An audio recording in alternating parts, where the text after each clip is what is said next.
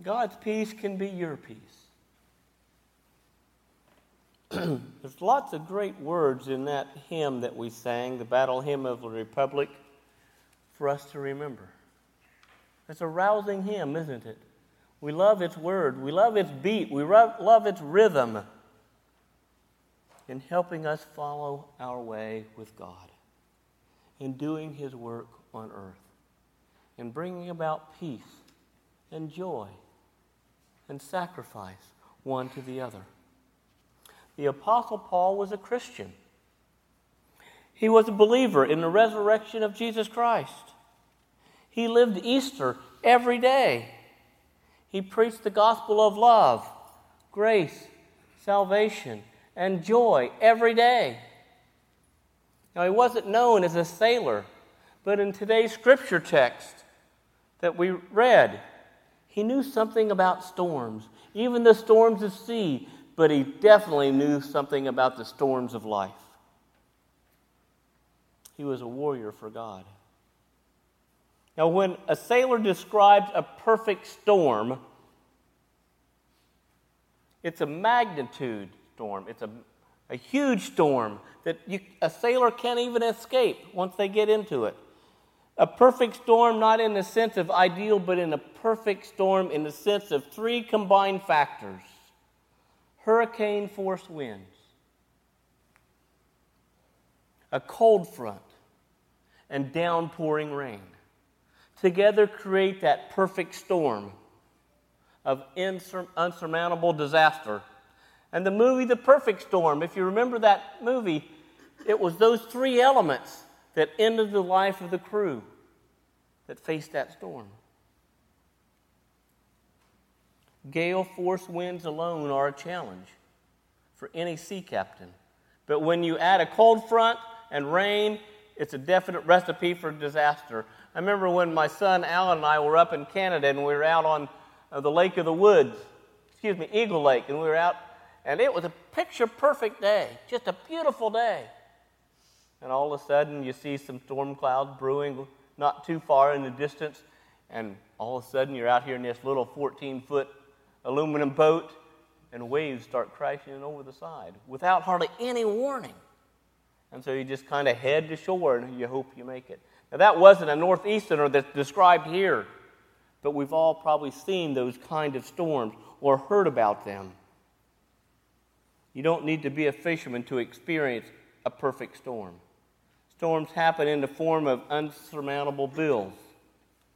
The threat of debt piling up, a sick child, a car accident, a relationship breakup, a job transfer, tornado, cancer, hurricanes.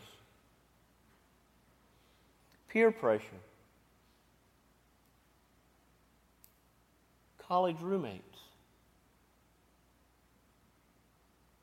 Someone who doesn't understand the lot that we're carrying. We might be able to handle one challenge, but two or three at a time present an insurmountable challenge for us. We wonder sometimes, will I survive? And I just think about Paul there on that ship and the men that were with him, the sailors. They'd kind of given up hope. They're wondering, am I going to survive? What is before me? How broken can we really be? Philippians 4:7 reads, "The peace of God, which surpasses all understanding, will guard your hearts and mind through Christ Jesus." As followers of Christ, we are to do our part in believing, in following, in rejoicing in God, pursuing a gentle spirit, pray about things with thanksgiving, follow the light, be the light. And God does His part in bestowing peace in our hearts. Doesn't mean there's going to be peace in our lives and what we face, but there can be peace and contentment in our heart. God downloads the tranquility of the throne room into our heart, which should bring us unexplainable calm. Times when you should be worried, you're not so much. Times when you should be upset, you are comforted. When God resides in you and He's your friend, and you've chosen to follow him, the peace of God can transcend all logic, as it did in Paul or Mother Teresa. This is not a human achievement of peace. It is a gift from God. In John 14:27, peace I leave with you. My peace I give you. I do not give as the world gives. God's peace is different. It comes from a place where we don't have to be anxious for anything. His peace is inexplainable, but it is an internal reality that you can have. Jesus has promised you this vintage of peace, the peace that calmed his heart when he was falsely accused, the peace that steadied his voice when he spoke to Pilate, the peace he offered Peter when he was sinking in the water, and when he denied him 3 times, the peace that quiets the storm that you're facing, the uneasiness, the unsettledness, the uncertainty of what tomorrow may bring. He quieted the storm in a boat when everyone else was afraid. Jesus offers this peace every day if we choose to obtain it. And it is this peace that guards your heart and mind, and as it says in Philippians, God takes responsibility for your heart and mind of those who believe and want to follow him. He'll take that responsibility. He's not going to take the issues away. The storm still may come, but there's a peace and a settledness and a confidence that we rest in Christ. One of my father-in-law's favorite hymns was called "A Mighty Fortress is My God." And that first line reads, "A mighty fortress is my God, a bulwark never failing. Our helper, he, amid the floods of mortal ills prevailing." Now, a bulwark is a defensive wall. God is ready to put a defensive wall around you, your mind and your heart, to be your helper amid the flood of mortal ills prevailing. Just Martin Luther penned these words in the 14th or 15th century. And the Apostle Paul would have favored this hymn, for he knew firsthand the peace and the sovereignty that God offers. When Paul wrote these words, "Be anxious for nothing," he has been facing a fierce storm on the Mediterranean Sea, as we heard about earlier in a worship service. He was put on a ship headed to Rome. He changed ships a few times.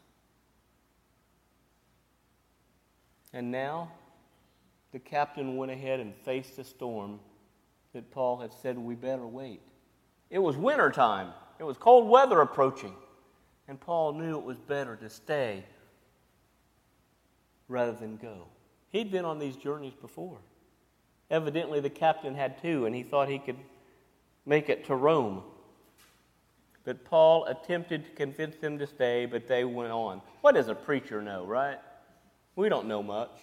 Paul must have not known much, or at least they didn't think he did, because he was a preacher. He was to know just about the gospel.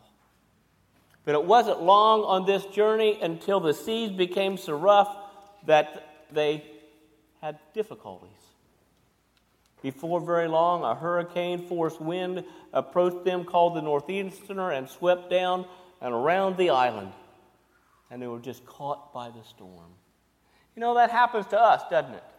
Maybe not that kind of a storm, but you go to the doctor and all is well, and wham, you got a problem that you didn't know about.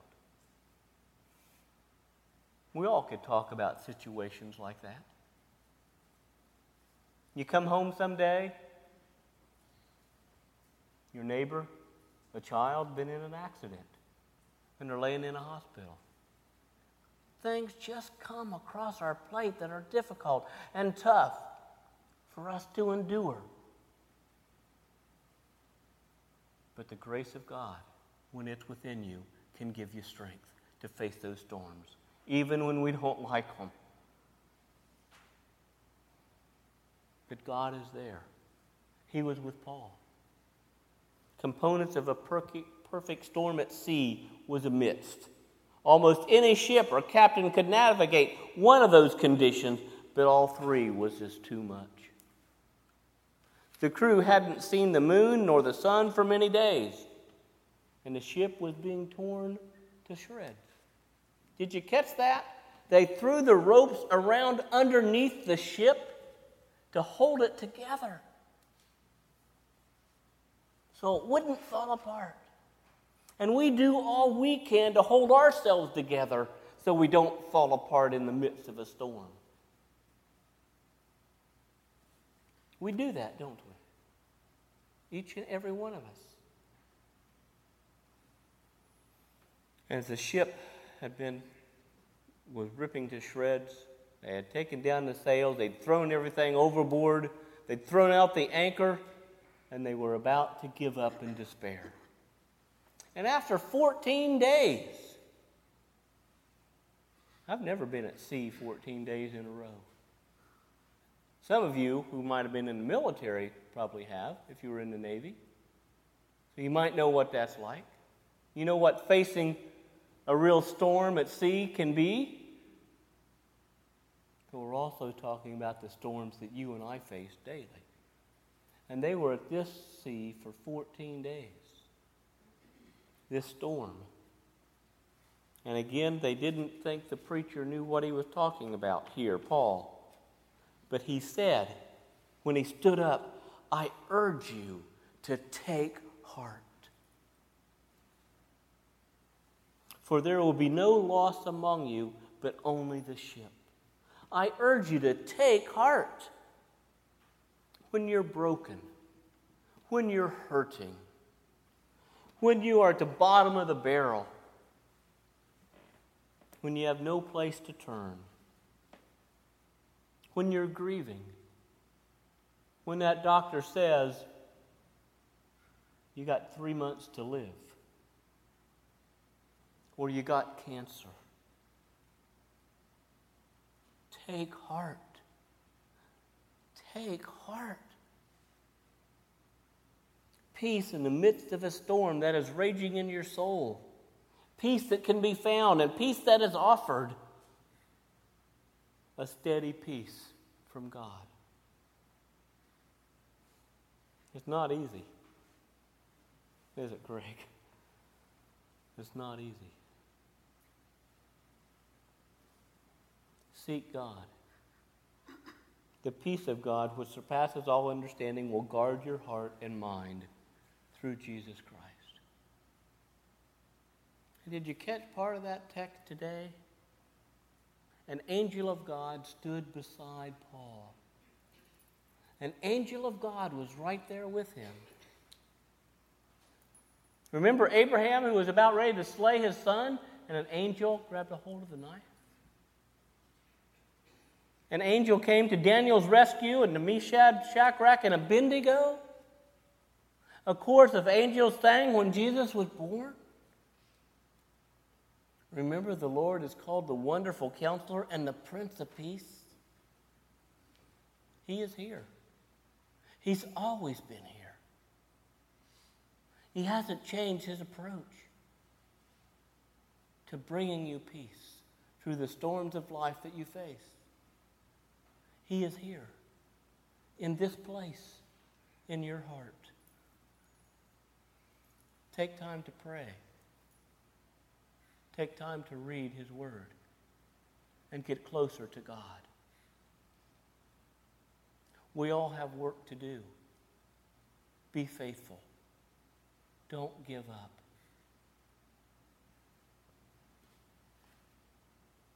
It is important to work through the tough and difficult times for the glorious ending God has for all of us. During raging storms, an angel came and stood beside Paul. God hasn't forgotten any of us. In the Old Testament, we read about Daniel's challenges. In the 10th chapter of the 12th verse, we find that God is talking to Daniel. And God says, don't be afraid, Daniel. Since the first day that you set your mind to gain understanding and to humble yourself before God, your words were heard. And I came in response to them. God comes. We felt him. We know him. He won't deny you. It may not be the end result that we want, but God is there with you. When Christ lives in you, he is with you, and he knows your need. Trust him. Lean on him, and let him be your fortress, that bulwark. Let him build a wall around your heart and around your mind that the world can't enter into. An angel escorted Peter, remember, out of jail? An angel was at the presence of Jesus' tomb at the resurrection. Angels are present in people's lives today. Psalms 91, verses 11 and 12, read, "For he will command his angels concerning you to guard you in all your ways. They will lift you up with their hands." We have 3 children. And I remember handing the car keys to the oldest one, and watching them drive up the driveway and thinking, oh my, what have I done? What have I created? And you just hope that they've picked up some of the driving techniques through school or through yourself, that they'll be safe. And they'll make good decisions. It didn't get any easier with the second one or with the third one that was a daughter to hand those keys over. That may not be a storm of life for you, but it's a storm, a small storm. Storms, they come in a variety of fashions. They get married, and you just hope that things are going to work out.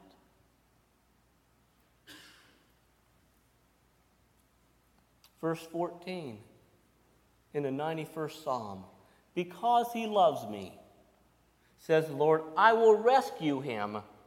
I will protect him, for he acknowledges my name. He will call upon me, and I will answer him. I will be with him in trouble.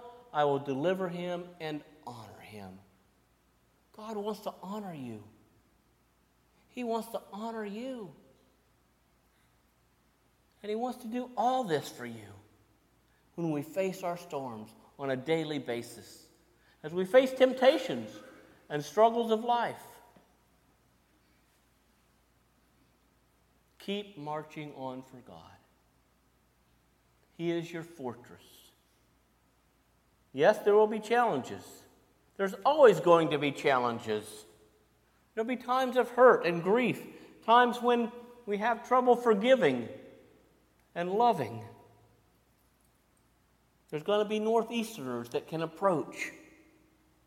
Let God guard your heart and your mind. Read his word.